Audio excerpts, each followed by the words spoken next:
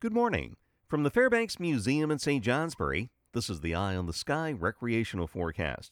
A very pleasant winter's day. There are some clouds still lingering near Lake Champlain, even a few flurries, but otherwise mostly sunny this story today. Much lighter winds than yesterday. Highs ranging from the 20s north, upper 20s and low 30s south. A light wind from the north, but less than 10 miles per hour. And it should be sunny from the valleys right up to the mountaintop, so a delightful day if you're heading out to the slopes.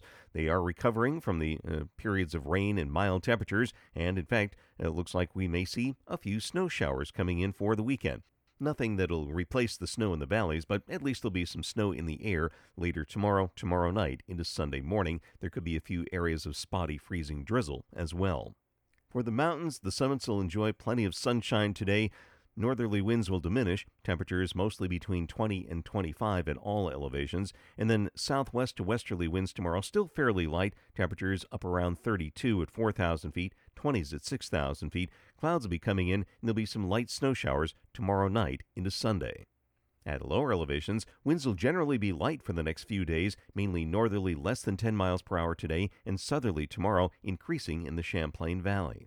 I'm meteorologist Mark Breen with an Eye on the Sky.